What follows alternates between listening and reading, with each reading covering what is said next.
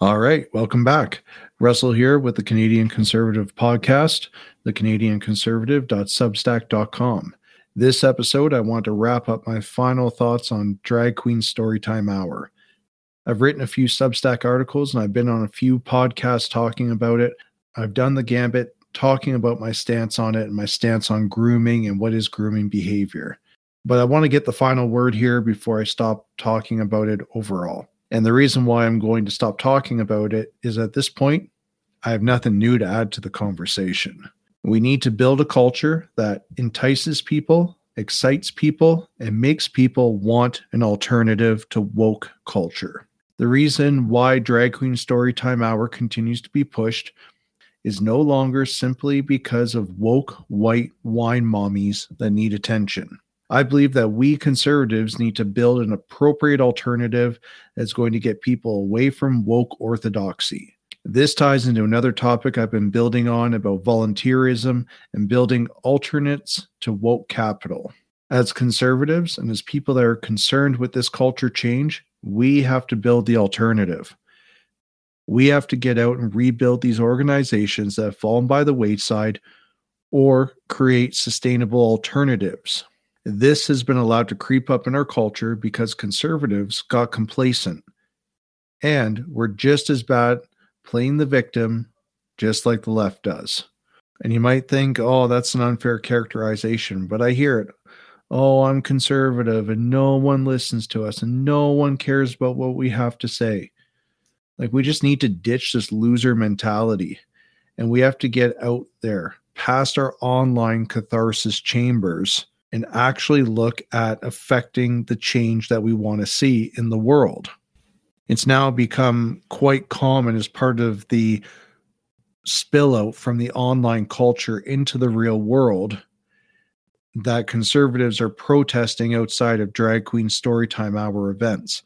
And frankly, it's not helping. The left owns the culture.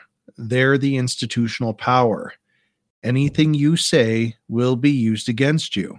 And I've said it before and I'm going to say it again. When you show up to Drag Queen Storytime Hours or any leftist event to protest, and you have this scraggly ass hair, you have a beard that has food scraps and stains from nicotine chain smoking, and you're ranting on about vaccine injuries or the Freedom Convoy waving fuck Trudeau flags, the captured mainstream media loves it. They love it because you sound like a lunatic, and we feed the narrative directly when we do that. We have to be better. Unless we're willing to go and do what Billboard Chris does, where we dress in clean-shaven suits, we know our statistics very clearly, and we go there understanding that we're going to debate peacefully and just exist in their space to upset them, then it's time to move on. Because what Billboard Chris does is effective. He embodies that conservative mindset. He doesn't lose his temper. He doesn't go out screaming, ranting, or raving. And all of the actions that he does has direct impacts on the left. They hate him because they can't get him for anything. I was watching the videos from the media of the protest outside the high school in Ontario. And there's lots of people there that are well-meaning. And I appreciate that, but there's people there and they're yelling at the news, fake news, get out of here, fake news. And they start talking about the lying and they start talking about, the convoy and vaccine stuff. And I'm like, can we just stay on topic, please? Yes, it all ties together overall, but the media loved it. The media loved it. The stuff I saw on the news from that made people look like lunatics. Like, so many conservatives have so many good skills they can offer people. So why not offer those skills? Go volunteer at an organization that hasn't been captured by woke orthodoxy. Or maybe it has been captured, but you can be part of that change. You can change it back. You can make those values important again. And I hear from people all the time, well, I don't have time to volunteer. Look, if you have time to doom scroll on Twitter for 3 hours a day, you have time to volunteer. If you have time to play video games for 2 hours, you have time to volunteer. If you have time to get your friends and get all the stuff to have a barbecue, and you're having it outside Drag Queen Storytime Hour to own the libs, you have time to uncapture these woke institutions by being involved. I'll add a second layer to this. If you're a Christian, which many conservatives purport to be, there is the third theological virtue of charity, in which Christians are called to service before self. So I want you to think about that if you are a Christian conservative, that charity is more than $10 in the donation bin on Sundays. Sorry, not sorry, that's the truth. I can guarantee you if 100 Christian conservatives went out and volunteered their time with vulnerable people, they could make a world of difference, not only in the culture, but in the lives of these vulnerable people. I want you to ask yourself as a conservative, what are you trying to affect for change?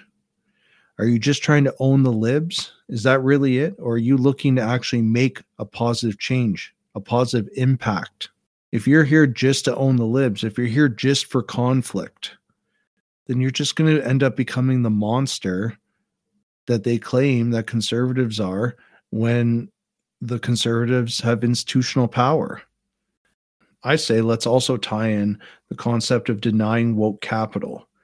Lots of people are talking about things saying, well, I won't support this organization.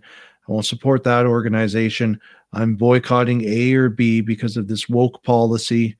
But as soon as they're inconvenienced in the slightest by that decision, they're running back to that organization. If you're going to deny woke capital, you have to stick to it, especially when it hurts. Saying that you hate Disney for their woke choices, but then you say, well, I got to keep Disney Plus, though, because the kids enjoy it and I need an electronic babysitter. Well, I'm not buying it. If we just keep talking about Drag Queen Storytime Hour, but we don't affect a change or give solutions, just like with woke capital, we're just complaining, and then it becomes no better than a grift. And again, that's why this will be the last time I talk about this subject, unless there's a major revelation. If you want to know more about what I've talked about, you can go back and you can read the Substack articles I've written. I've talked about it ad nauseum on a few different podcasts, and frankly, I'm just done with it. I'm moving on. I'm making an effort in my community to try to instill good values that don't require supporting initiatives that involve men dressed up as women stripping in front of kids. So to recap very quick, conservatives and people that are concerned with woke culture, we need to provide alternatives. We need to get involved. We have let the institutions of woke culture walk through our organization's halls unabated for too long. We need to get involved at a community level. We need to get involved with organizations in our community. We need to attend our city council meetings, because guess what? How did the left get to this point? They did those things. They went to the council meetings. They voted on things. They became members on these boards, and they voted these things in. It just didn't happen overnight. We have to cultivate the culture that we want. Protesting outside of Drag Queen Storytime Hour makes people feel good, but it doesn't solve anything. Part of fighting woke culture is that we have to make and we have to support viable alternatives. All right, everyone. That's all I got for today. Thank you very much. Again, Russell from the Canadian Conservative Podcast, available on all platforms and also at thecanadianconservative.substack.com. Until next time.